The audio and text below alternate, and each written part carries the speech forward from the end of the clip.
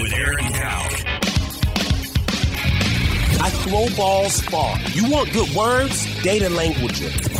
Talk real sports with a real man. Come after me! I'm a man! I'm 40!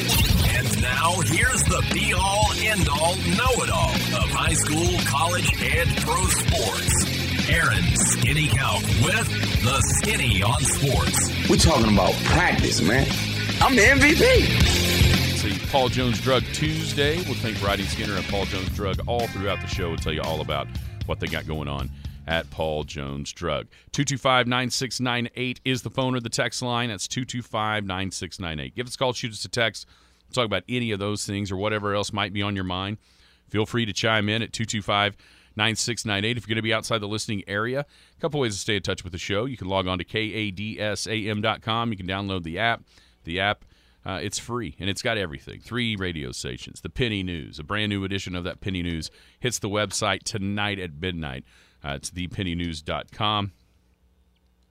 Also, you've got Big Elk TV and Paragon TV and the Skinny on Sports podcast. If you missed the show entirely, you might be able to go back, or you will be able to go back and check that out each and every day when a new podcast drops. Hello, Jared. Good. Whoa. Hello. Maybe not a good morning. How are you? I'm doing good. I'm doing very, very good. Had a busy night last night. Didn't get to watch just a ton of the football. Was following it. But you know how that goes. If you follow it, sometimes you can tell what's good. And, you know, it can't. But you don't get to really see it. Like, you know, to me, the scores were blowouts, and Philly was fantastic in the first half. But if you watch that second half, the Minnesota Vikings had every chance to come back and win that game, except for it was a primetime game, and Kirk Cousins was their quarterback. He completed more passes to Darius Slay than he did to Justin Jefferson when those two were in coverage together, which is unfortunate because Darius is an Eagle. So, but busy night. What about you? Yeah, at softball fields all night.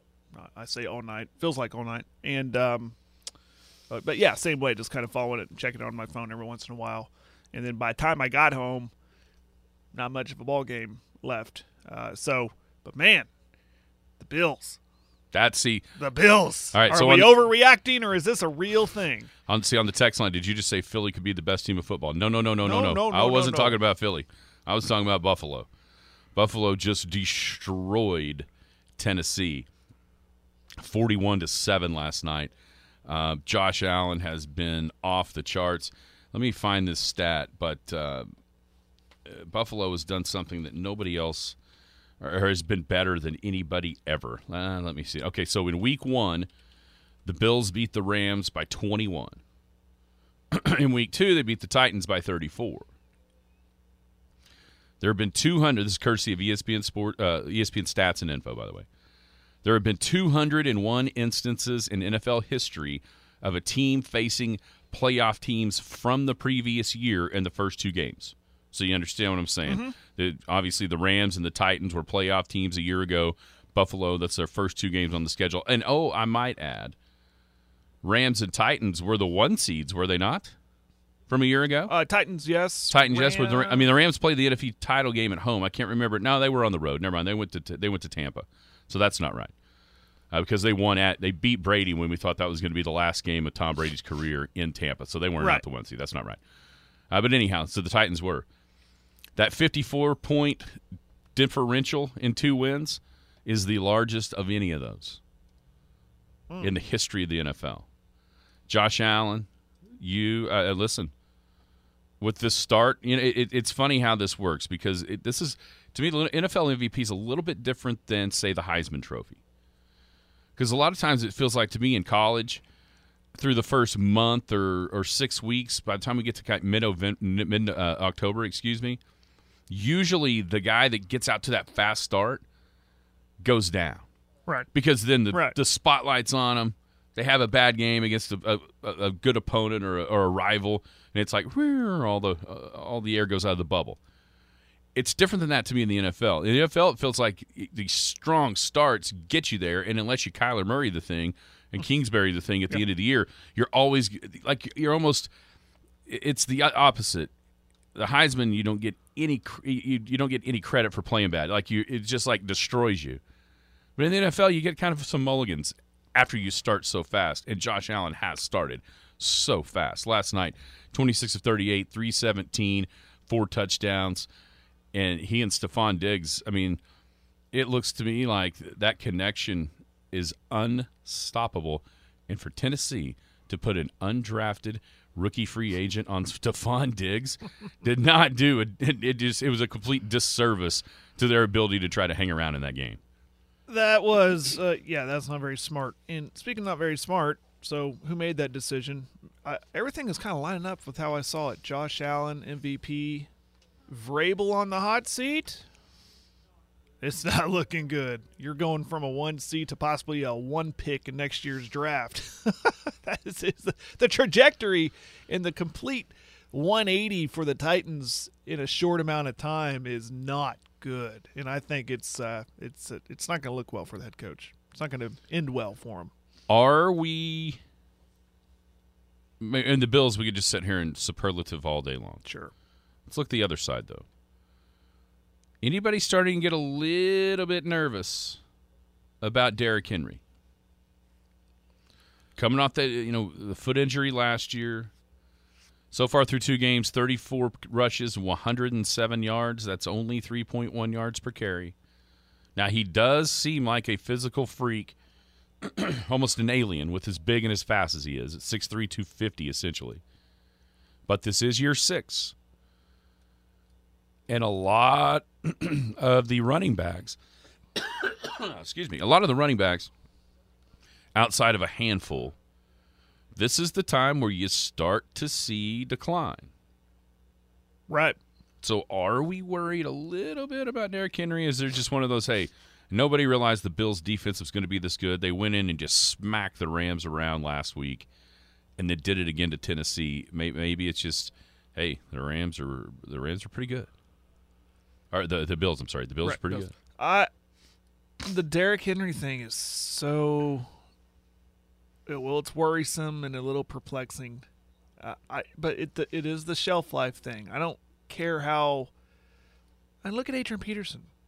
Remember, everybody thought that. I mean, he had a longer than usual career as a running back, but he showed signs of decline. And are we seeing that? Yeah, but he was 35. Right. Are we seeing that with Henry? That's what I'm asking. That's a great question. He's 28. I don't know. He's 28. The injury makes you wonder, has he lost a step or has he lost a gear? I don't know. Well, I think we got to wait and see a few more games because he's still capable. I think as soon as we start asking those questions and as soon as the national media start asking those questions, how many times we've seen that too from others? We're like, oh, you think I'm done? Boom. They rattle off an amazing game and suddenly save the season, not just for himself but for his team. That's what he's going to have to do. His quarterback sure isn't going to do it. Boy, they have a humongous game coming up on Sunday. Matter of fact, 2 in a row for all teams involved, and really for them. Tennessee, in their next 3 out of their next 4 are against teams that are just as desperate as they are. And that is next week at home against the Raiders, a couple of 0-2 teams. Then they go to the Colts, division game. The Colts are one of the most disappointing teams in football.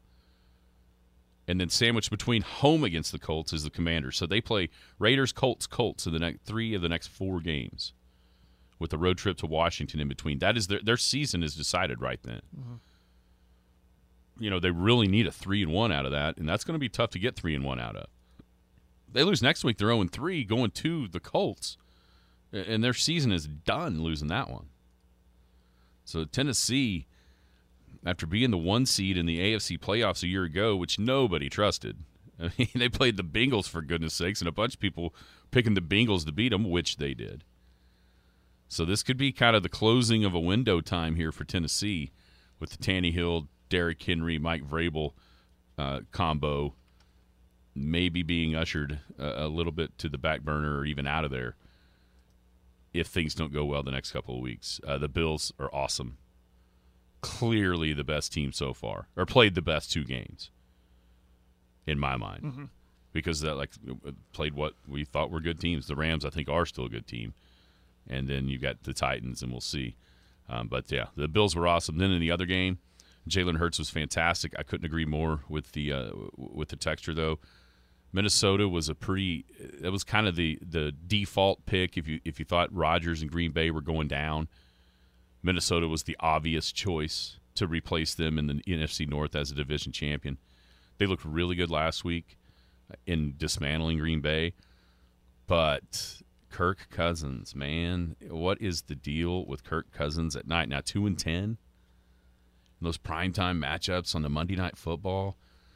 You know, the one interception he threw to start the third quarter, you could tell Jefferson probably ran the wrong route, and he immediately went to him and said, "My bad." The next one was just awful, brutal. Ended up throwing another one. I mean, Minnesota's got a lot of things you really like, and Cousins is one of those things if he's playing during the day on Sunday. But, man, when he gets into these primetime games, it's like a totally different guy shows up. And unfortunately for the Minnesota Vikings, that can't happen at the most important position in sports. It almost feels like they need to make an LA Rams-type blockbuster trade. Yeah. It feels like they're just that position away from being really good because they got all the nice parts around them, but the quarterback position is just been so-so, and then some guys just don't thrive underneath the big lights, and I don't know where that trade would be, or that you go to the draft and look for the next guy. I don't know, but it just feels like they're just that one trade away from being up there in the conversations with the Buffaloes and LA Rams and those of the world. But it's just, and that's, I hate to say that about a guy, but it seems like a nice dude, but he's just not getting it done when it comes to being the quarterback for a team that's wanting to that thought that they could compete. And at the same time last night, I mentioned Jefferson clearly ran the wrong route on the first pick by Slay. Irv Smith dropped an easy touchdown. So, you know, everybody's gonna pile on Kirk Cousins today because of his past, and then obviously throwing 3 picks against Philly last night. And you can find ways where it was his fault, and you can find ways where it wasn't. But the truth of it is, at the end of the day, as the quarterback, you're now 2-10 again at night, and you're gonna have to wear that. That's just what's going to happen in the NFL. Some of it can not be your fault, but all of it can't not be your fault. You know what I'm saying? Right. You're going to have to take and shoulder some of that blame. On the other side, Philly, I will say this. We've been looking for, or at least I've been looking for, okay, who in the NFC? Who is it? Who's the best team? You know, because it feels like all of them are in the AFC. All the really, like, okay, that's a good team. That's a good team. And you look and you go, oh, it's an AFC team. So who is it in the NFC? And could it be Philly? Well, Tampa Bay showed life, obviously, with the fights in New Orleans. Snapped a 7-game losing streak to the Saints. You know that was huge for them, as mentally, and so they're in control of that division here early. They're coming in 2-0 now. Yeah, I mean Philly looks good. I mean when Jalen Hurts plays like that, I mean, what was the stat? Did you say the passing and rushing and just doing everything? I mean he's doing Michael Vick stuff, and that's hard to defend. So. I mean, it's fair to say they're one of the better teams in the NFC. But again, we're 2 games in, so let's see how it all shakes out. Still hard for me to go against the GOAT. But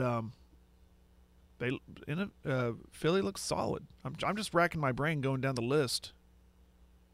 And that is it's a good team to put up there. I can't argue against it.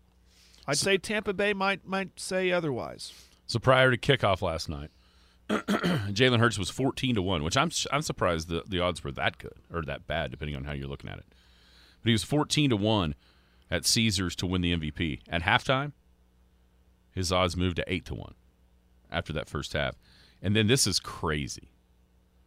So since the start of last season, he has 5 games, and last night was one of them, where he had multiple rushing touchdowns. That's tied for most in the NFL. Period. Not for quarterbacks. period. He has the most multi-touchdown rushing games since last year, tied with 5. Period. End of story.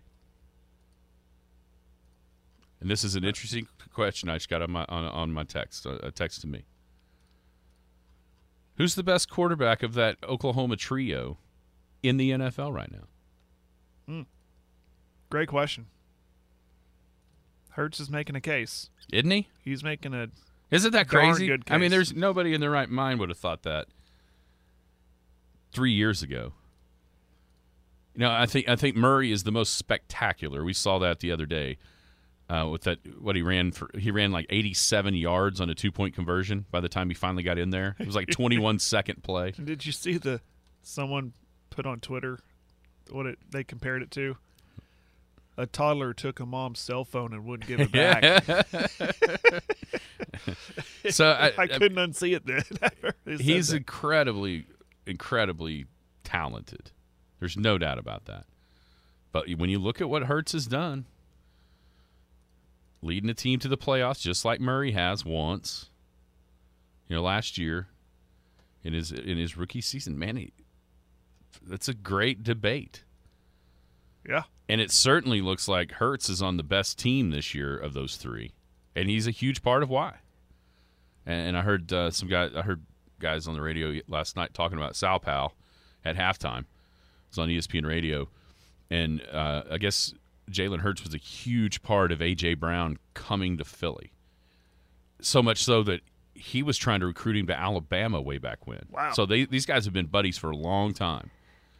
And worked out in the off seasons together, college and now in the pros early, and now obviously they're best friends, best buds, and maybe that's even helped Jalen Hurts more settle in. But boy, howdy, he looked awesome last night. 17 of 20 in the first half for 250, ran for a touchdown, 50 yards. I mean, it's hard to be better than that.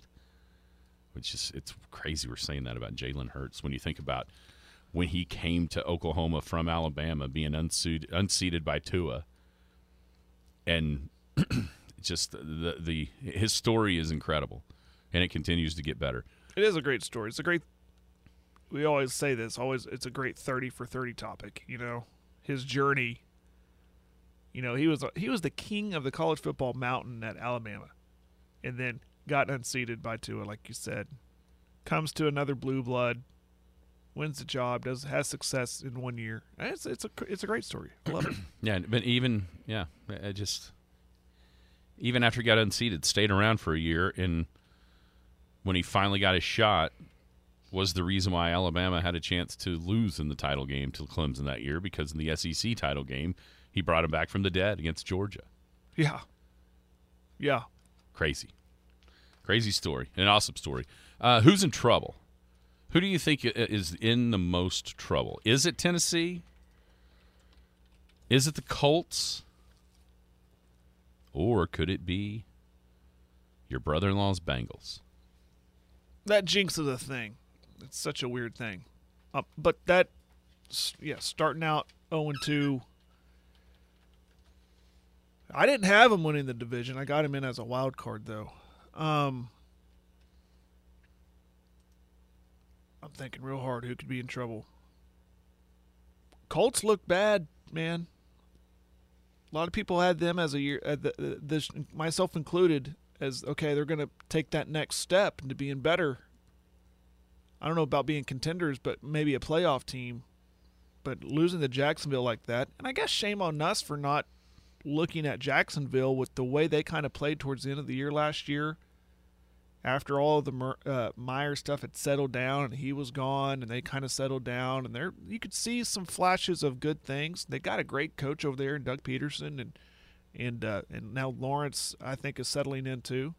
So maybe we kind of overlooked them, but still, they're not there. Indy was supposed to be there, so that loss to the Jaguars looks real bad. I think that's real scary. But the Titans too.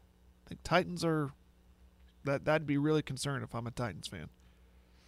Yeah, the one thing about the Colts is who they've played and struggled against. Tying the Texans. And they were way behind in that game, too. And came back to forge a tie. And then getting shut out by Jacksonville. I mean, that's 2 division games against what you thought were the 2 worst teams in the division, and you're 0-1-1. It's a big mountain to climb. Yep. Obviously, the Bengals,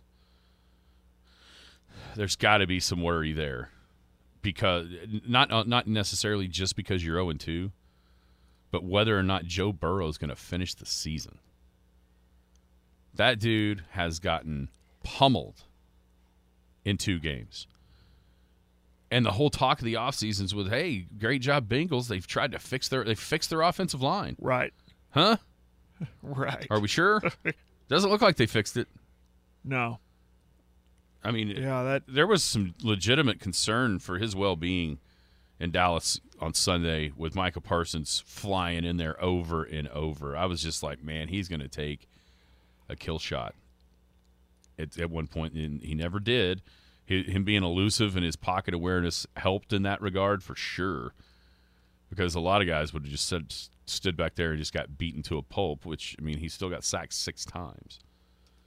But that's got to be worrisome for, if you're a Bengals fan, not only losing both games, but the manner in which you lost them and the fact that it doesn't look like you can protect your quarterback, your franchise quarterback whatsoever. That's got to be worrisome. On the other side of the coin, teams that have got to be feeling good, how about the Giants? 2-0. Yeah. That's a pretty good start for them. And then, of course, They beat Carolina, and who they beat week 1? Tennessee. Tennessee. Right. So maybe not Yeah. the best teams of all time, but still 2-0. You know, I saw a stat that on Sunday, the Giants, Jets, Mets, and Yankees all won the same day for the first time since like 2007 or something like that. Man. Party in the big city. I think you mentioned Jacksonville. You've got to be super pumped to see Trevor Lawrence getting away from the Urban Meyer stink. And now I think we're going to really see what everybody thought we were going to see from Trevor Lawrence. 25 of 30, 2 touchdowns, no picks. I think he's about to start to make his way in this league. And then one other guy. Lewis, before you move on, Okay. Lawrence, second year, could we see a Joe Burrow thing? I'm not saying Jacksonville's going to make a run towards the Super Bowl, but could we see him take that leap? I think here's what I think. I think they're going to I do think they're going to take a leap. I think they're going to be a lot better team. And I think when we are talking in July next year, they are going to be everybody's darling. Sure.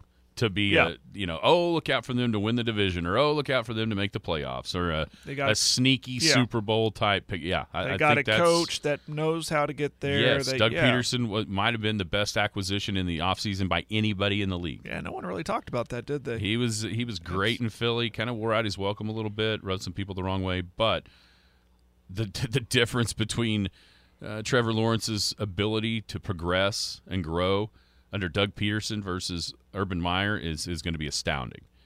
And then there's one other guy that has taken it on the chin, noodle-armed Tua. How about Tua? 6 touchdowns, 470 yards. Sure looked like he had enough arm to get it out there to those speedsters named Hill and Waddle to me on Sunday. And that comeback against Baltimore, 4 touchdown passes in the fourth quarter, 6 overall. Waddle and Hill both had 11 catches, 2 touchdowns, and over 170 yards. Man, that offense, there's clearly some blame got to be laid at the feet of the Baltimore defense. But Tua looked like what everybody hoped Tua would look like coming out of Alabama. Yeah. Me included. Yeah. Because I was looking pretty stupid up until Sunday for even considering Tua better than Justin Herbert coming out of the draft. He hasn't made the ground all the way up, don't get me wrong, but he's at least trying to dig himself back into the conversation with that outing. And isn't it amazing what happens when you put some real, true weapons around guys in this league? Yeah. Yeah, that is. I mean, these guys are quality quarterbacks for a reason. And it's this fine example of what we're talking about with Kirk Cousins. I mean, imagine some other these guys we were talking about with a Jefferson to throw to, or other weapons like that. So that's where So come back to the very start of this conversation of that's what Minnesota needs, right? They need a guy like a Tua, like a Lawrence, I mean, these young guys, quality quarterbacks. We saw that in college. It's starting to show now at the next level. That's what Minnesota needs, is a guy like that. I've got a great idea for Minnesota. Because a long time ago, 30 years or so, maybe 35. Go ahead and date yourself. That's okay. They thought they were one position away from being a real contender in the Super Bowl. A little bit like this, but it was at a different position. Can you think of what I'm going with the trade? If it'll work out the way that it worked out the first time, I can't. go ahead, Dallas Cowboys. Oh, I trade off Dak Prescott in the same manner in which you traded off Herschel Walker all those years ago and then built a dynasty with the draft picks that came back this way. If you are so inclined. Jerry was the mastermind behind that. Maybe. Yeah, I think it was Jimmy, unfortunately. Yeah, I do too. Afraid it was Jimmy, and Jimmy, he gone. Yeah, that's true. But that, if you're looking for if you need that last piece to the puzzle. Are you suggesting trade, get some picks? I'm suggesting trade Dak, get Cousins, and use those picks for the next quarterback. I'm suggesting if the Dallas Cowboys can turn their franchise around with the trade to Minnesota the way they did it in 1988 or 89, whatever it was, do it. That's what I'm suggesting. Because just like back then, they weren't going anywhere. They're not going anywhere right now. No. And an influx of first-round selections for Dak Prescott might be the answer. I mean, as we talked about yesterday with Jim, Cooper Rush is clearly a Hall of Famer, 2-0. He's never lost a start. Yep. All right, we'll come back. Some college football talk next.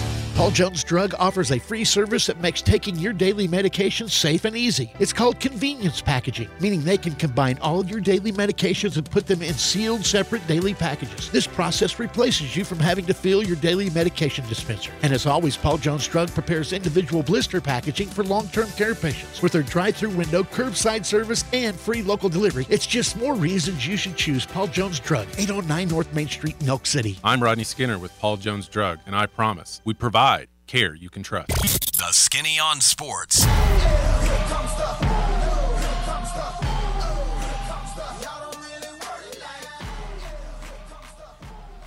Hey, welcome back. Skinny on Sports, 98.1 FM, the sports animal. It's a Paul Jones Drug Tuesday.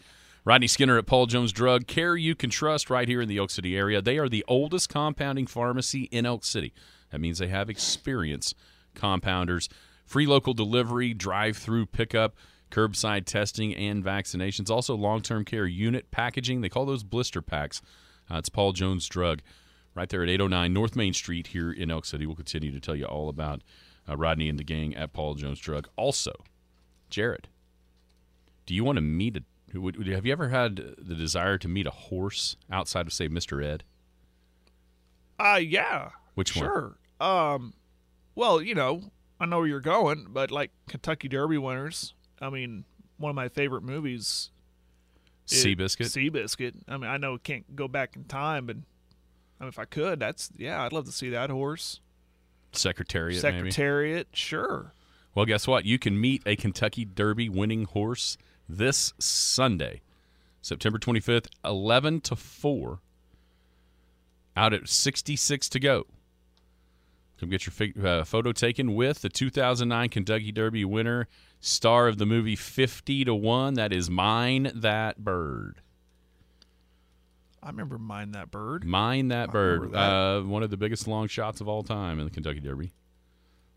I think maybe at the time was the biggest, and then that's been eclipsed since then. You can get your picture taken with Mine That Bird, owner Mark Allen. That's out at 66 to go. And, hey, good news here. 20% of the sales that day at 66 to go will go to local charities, which is Meals on Wheels and Dream League Baseball. So what a cool thing. Very cool. Go out and check out Mind That Bird, 11 to 4, this Sunday, out at 66 to go. 11 to 4 would be there a little bit. All right. It'll be a fun time. And not only are you doing that, you're supporting the kiddos and the folks, the shut-ins that need some food. That's great. Through the Meals on Wheels. That's a great program, too. Tell you what's not great, Jared. The idea of Bedlam football not occurring. I've come to peace with that, but what's the latest here? I thought you'd mentioned an article in the opener. Yeah, Brett McMurphy. Let me go back here. Talks amongst yourselves. Oh, okay. I had it pulled up, and then I got distracted. I guess looking for some other stuff. It's like what's the is it the 5 stages of grief, 7 stages? I forget it, but it's like those stages of grief. Like I've come to terms with it, where I've like at first it was denial. I'm like, no, that can't be, and then just going through it. But I think deep down, no, I don't want it to go away. But I think I've come to terms like, okay. When it's gone, that's when I think I'll start to miss it. If it's gone. Well, it appears it's gone. Kind of like the Nebraska rivalry. When that was gone for good, it was like, darn, kind of missed that. Kind of missed that big, last Saturday I know it was a beatdown, but it was still cool to see OU in the icy whites in Memorial Stadium in Lincoln. That brought back fun memories and good times. But I think the Bedlam, when it's gone, I think I'll be more remorseful. But right now, I just kind of come to terms with it. But what's the latest here? What do you got? It's been played for 112 straight years, making it the second longest current uninterrupted college football rivalry. But according to Brett McMurphy, who talked to both ADs, Chad Weiberg at Oklahoma State, obviously Joe Castiglione at OU. Weiberg's comment is this: which is playing Oklahoma, presents logistical issues under our current scheduling structure. We don't have any openings to play them. We're full. Unless there are significant undertakings to make the game happen, it can't happen. Castiglione says Oklahoma State has shown no interest to schedule any future football games, so we're moving on with filling the non-conference schedule. Was that a Joe C saying we want to? But was that a shot? I guess, or I think there's shots. I think there's shots both ways. When you look at their schedules, Oklahoma's is way more open in the future than Oklahoma State's. Part of that being Oklahoma lost Georgia, Oklahoma lost Tennessee off of the future non-conference schedule just in the last couple weeks because those are going to be conference games. Oklahoma State's is more full, but let's be honest. What's the worst thing about college football in your mind? Cupcake games. Exactly right. What happened last week with Arkansas at Pine Bluff? We've seen OU play a bunch of crap games. That's the worst part about college football. And when you look at the schedule for OU, let's start there because it's so, like I said, it's so much more open that Oklahoma State can fit almost anywhere. Next year, there's 3 games. It's probably going to still be a conference game, but if it weren't, Arkansas State is a small team that could easily be dropped off of OU's schedule to fit Oklahoma State in. On the other side for Oklahoma State, they've got Central Arkansas and South Alabama. Surely one of those could go away if you really wanted to play the game. In 2024, OU's only got Temple and Tulane. So wide open spot there for non-conference game number 3. Oklahoma State, South Dakota State. Can we not get that one off of there to play this game? Right. In 25, OSU's just got Oregon and Tulsa, so they've got an open date. Wonder who could fit there. In 25, OU could kick Illinois State off of their non-conference schedule. In 26, they both could. Murray State and UTEP. Then in starting in 27, OU's got open dates every year. At least one, if not 2. A bunch of those years they have 2, and then some of them they don't even have anybody because then a future non-conference deal with Alabama has gone away in 23 or in 33 and 34. So there's nobody on the schedule out that far for OU. In 30 through 37, OSU's got 2 open dates and all those as well. 27, Western Illinois. 28, Southeast Louisiana could be bumped. Then 29, there's an open date with Bama and Tulsa already on OSU's non-conference schedule. So it's a little bit disingenuous to me for either one of these guys to say that it's not possible because they've already got these games scheduled. And maybe the argument could be, well, we've got Oregon, we've got Arkansas, we've got Alabama on OSU's side, and that's going to cost a whole bunch of money to get out of, which that's true. Okay, so kick a little guy off there because it's no good for the sport anyway. And with the playoff expanding to 12 teams, you can absorb some of these losses early in the season by scheduling up. And then if you win them, you can damn sure absorb some losses later in the year by winning those games out of conference. I just think here's the truth of it. Oklahoma State is mad at Oklahoma for going to the SEC.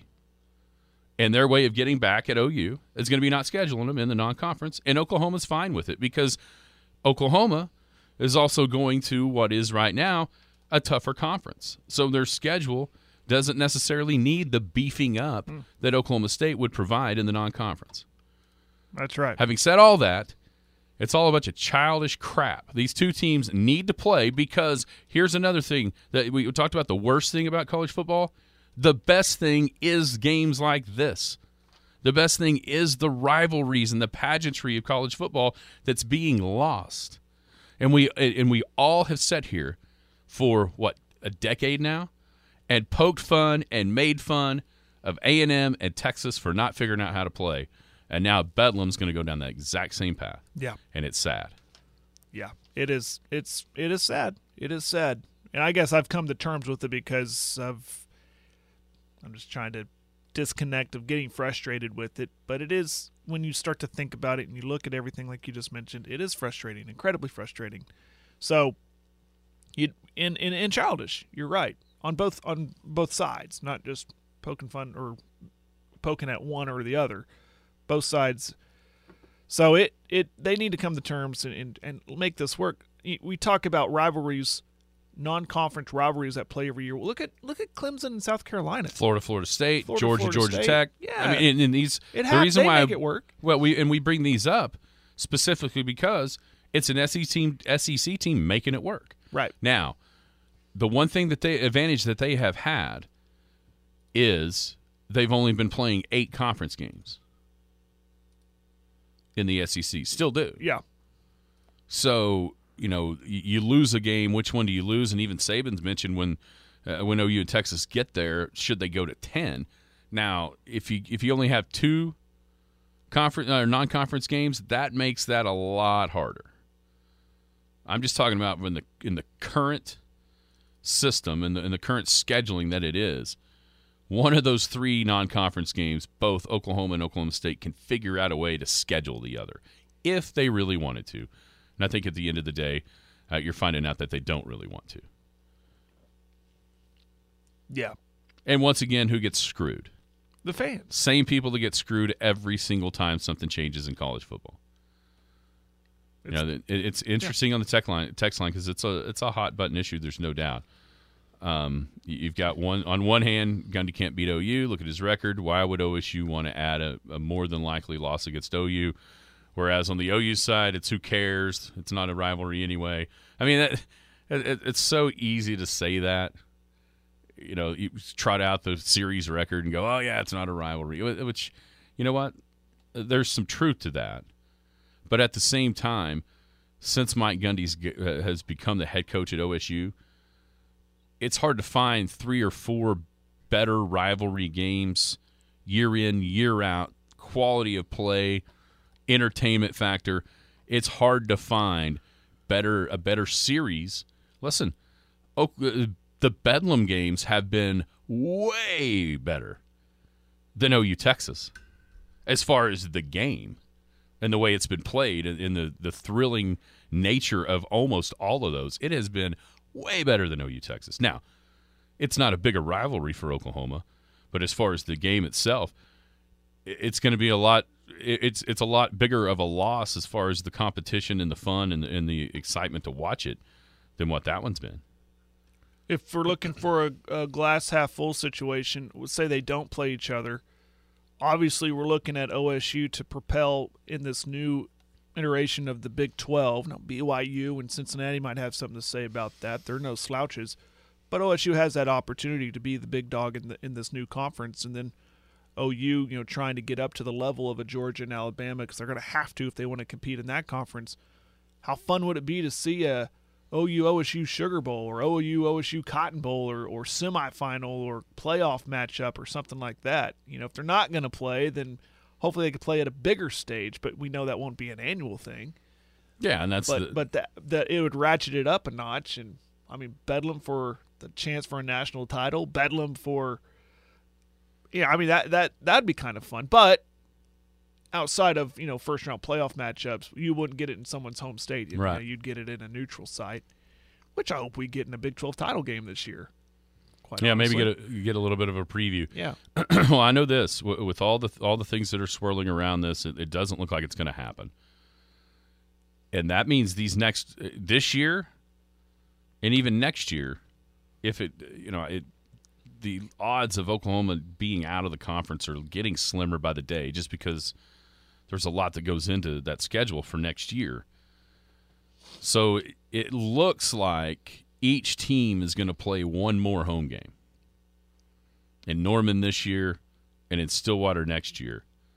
And if you don't think the stakes don't get ratcheted up higher and higher and higher with that, watch out. Yeah. Not know the doubt whether this game is going to happen again. And the bragging rights and the scoreboard that gives either fan base. Right. It's there's going to be some people. There's going to be some families that are pretty upset with each other over the next 18 months. Yeah, you don't want to be that team known as you were the last team to lose or Well, the other way around. You want to be known as like we were the last team that beat OSU. Well, and think about this. Does that 90, 19, and 7 matter if it's 91, 20, and 7, and the very last one goes to Oklahoma State? One fan base will say yes, the other fan base will say no.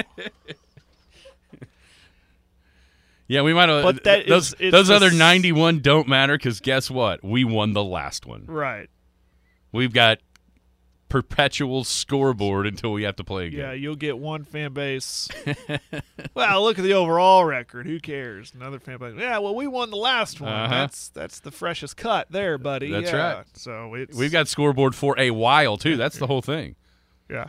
Yeah. You don't know if you're Oklahoma next year and you lose in Stillwater, you have no idea when the next chance you're going to get to win the last one.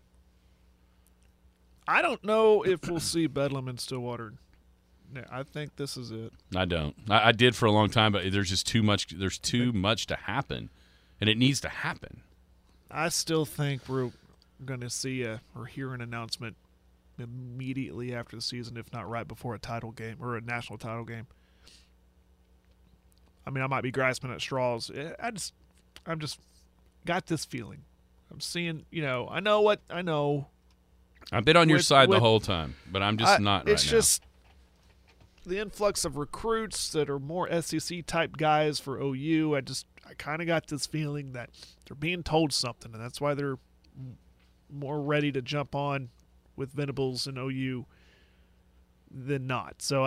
And then the whole SEC announcing OU has to. And I get it. It's like in the series because it's going to be a conference game in at least 2 years. But I just got a feeling. So I feel like this year's Bedlam might be it. Here's when you'll know that's the case.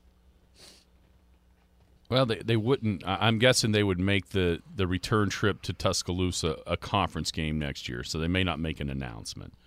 But if there was something of, okay, Texas and Alabama can't play in a non-conference game next year.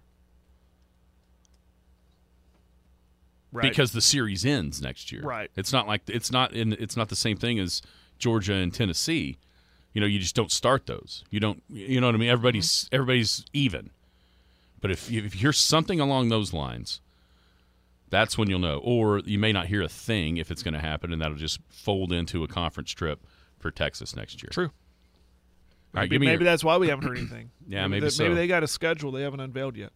Anyways, go ahead. Give me your top 10. College football? College football top 10. I will go Georgia 1, Bama 2. I'll stay with Ohio State. Watched a snippet of that Toledo game. They were trading touchdowns until Ohio State said, I forget this. We're going to pull away. Michigan. I'm sold. Michigan 4. OU 5 because Clemson, I thought, kind of fooled around with La Tech.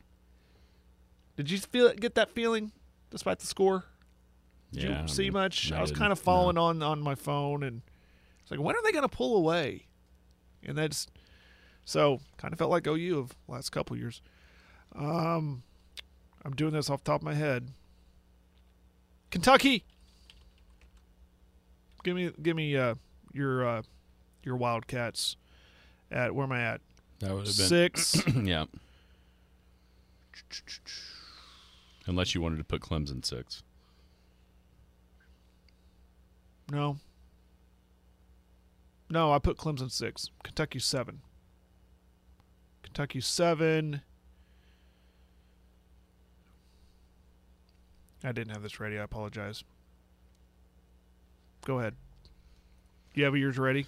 Yep, I do. You're astute. I've got Georgia 1, Bama 2, Michigan 3, Ohio State 4, Big Blue 5, Oklahoma 6, Arkansas 7, USC 8, Oklahoma State at 9, and then I think I'm going to go with Josh Heupel and the Volunteers at 10. Clemson just outside because Clemson's been screwing around with a bunch of people.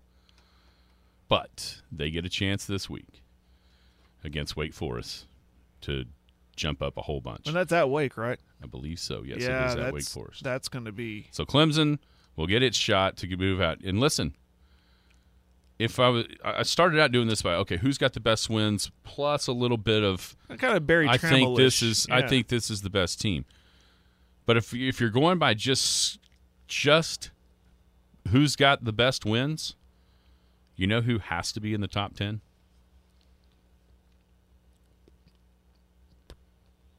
Hit me with it. Kansas. I mean, Kansas has a bunch of good wins. They're 3-0 with one home game. Am I right? Oh, yeah. OU doesn't have a good win. There's Harrison. Yeah, you got to get credit for going on the road to a Power 5, though. That's Nebraska sucks, but you got to get credit for doing that. The reason I have OU, I guess, as high as I do is because of what I mentioned about Clemson struggling. Oklahoma State doesn't have a good win either. Yeah, but they look the part. They look good. Yeah. OU, there's been how many times? Look at Tulane last year. Look at a lot of the games last year where they won, where we all just simply looked at each other and said they hadn't won. Here's the problem. What's the problem? We're leaving Ole Miss out. Oh, well. Ole Miss, Troy, Central Arkansas, and at Georgia Tech. Do they have a good win? I guess they went on the road to a Power 5 and won 42-0. That's true. They host at Juggernaut Tulsa next week. I'll tell you what. Here's the deal. October 1st is your chance. Big Blue comes to town. Man, can we have a watch party? I can just watch you two. October 1st is the chance for the Rebels. I just want to watch you two at the watch Grove. This game together. At the Grove, you might get a chance to if I'll be playing golf that day. October 1st? October 1st. I will be. Kentucky travels to Ole Miss. And Ole Miss will rocket up the standings if they are in my mind if they can win that game.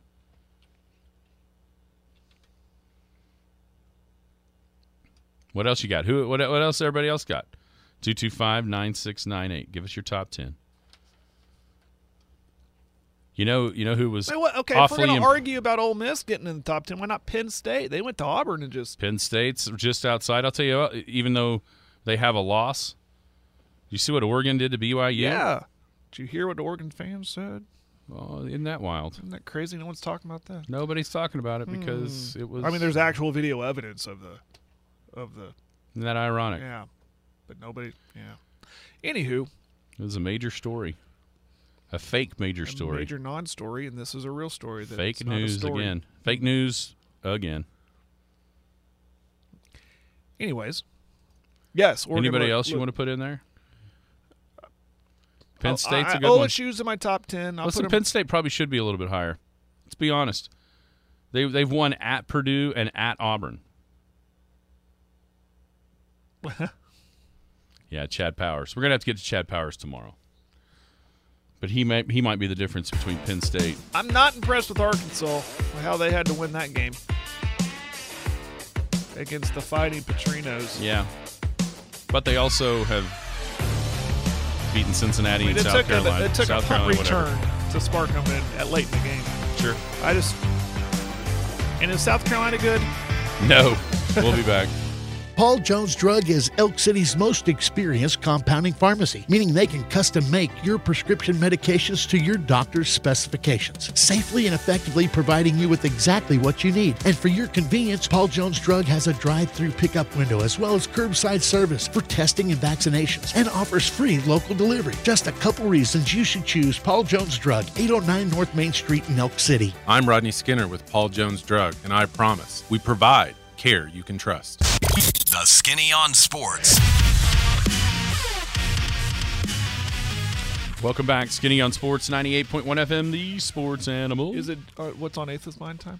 No, it's not. Oh, darn. I had a It's lot. high school. I was ready to make people mad. Oh, well, go ahead. If you're going to do that, then yeah, it is what's on your mind time. Make people mad. That's okay. Really? Yeah, fire off. Really? Yeah. Open mic? Yeah. Oh, my goodness. We had no umps last night. Oh, no, not for this. Why? No. Well, no. What? I thought you were going to college football make people mad, not real life make people mad. Oh. No. Simmer down. Okay. Pipe down over there. All right. Yeah, we can't do that. So we're going to go back to the high school sports. I was ready. I thought you were college footballing, not lifing. Baylor, I don't think's good. That doesn't make anybody mad around here. No. I think OSU is going to have zero problems with them. But we got next week to talk about that. How many teams in the SEC do you think are actually good? 2. Oh, there's more than that. Who are actually like national title contending like good teams. Good teams. I'll go with half. I mean, let's say, are we tiering this thing like tier 1, tier 2, Nah, tier 3, like good and then bad, or good, okay, bad? How many do you think are bad? Oh, well, there's more than you think. 1, 2, 3, 4, 5, 6. There's like 6 legitimately bad football teams, and a couple we're not sure about. At least in my mind. The ones that are actually good: Georgia's good, Kentucky's good, Tennessee's good, Arkansas is good, Bama's good. Okay, I'm stopping there for now. Ole Miss has a good record. We'll see if they're actually good. They may be. Them or A&M. One of those two is actually going to be good. I think. I'm looking. Vanderbilt 3-1. They're not any good. I'm not sold. Missouri at 2-1. They're not any good. No. Here's a hot take alert. I don't think Florida's any good. I'll go there. South Carolina's not. They almost got beat by South Florida. Florida, that is. LSU, we're sure they're good? I'm not. Auburn's not. Mississippi State's not.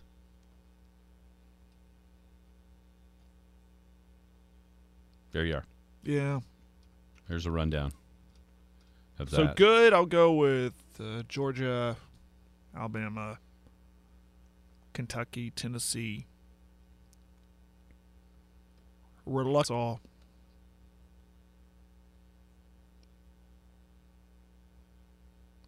And that's where I'm going to draw the line. Yeah.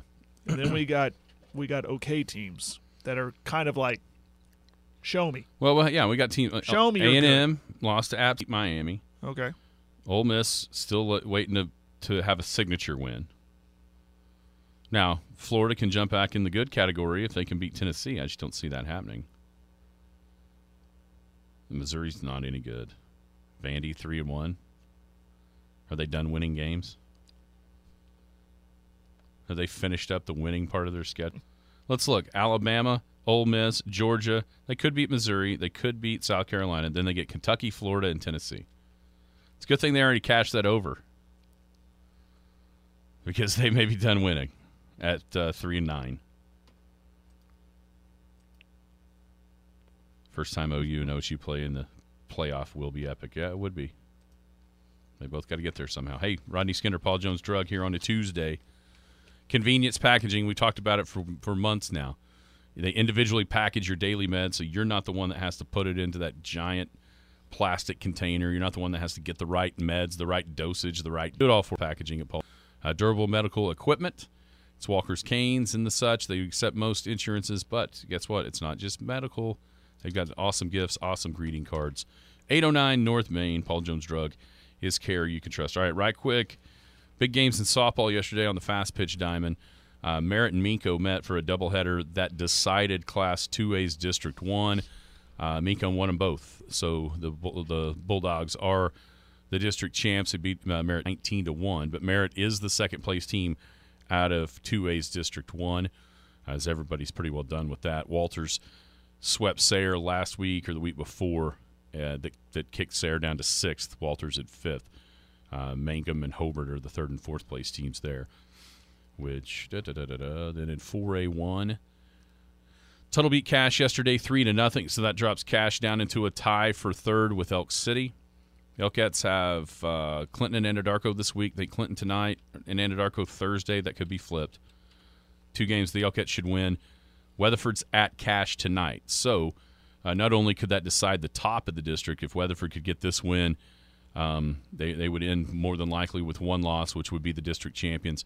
Cache loses this game. Elk City's solidly in 3rd. If they can win the 2 games, they should win, which keeps the Elkettes out of that play-in series coming up against District 2. So a lot still to be decided, but it's all going to be decided this week. And then also small schools get started with district play this week. Later on this week, a bunch of the small schools get going in Class A and Class B with districts and softball diamond. A lot on Thursday, I think. Yeah, a bunch on Thursday. 4A games in the top 10 from the Oklahoman this week. Tuttle at Bethany, the number 2 team or the number 2 game in the state. I believe it. With the Tigers at the Broncos. 4A2 looks like it's going to have a whole bunch of those games throughout the year. Yeah, right. Tuttle, Bethany, Newcastle, Blanchard. They look like there's going to be a bunch of interesting games. Then in the district of 4A1 here, Elk City's off. So Chickasha, Weatherford, and Cache at Woodward are the interesting ones. I think we know what's going to happen with the Red Tornadoes going to John Marshall. But those other 2 will kind of start to clear the picture, maybe just not all the way by any means, but maybe give you an idea of where things are headed in 4A1. Yeah. Yeah, teams like Woodward and Cache, those are – we talk about, Clinton and Elk City next week, how that is such a big game in the district. For them, that's a big game if you want a chance for a playoff spot. Finish in that 4 spot or 3 spot. I'm talking Woodward and Cache, and even Chickasha, Weatherford. Oh yeah. So those are big games.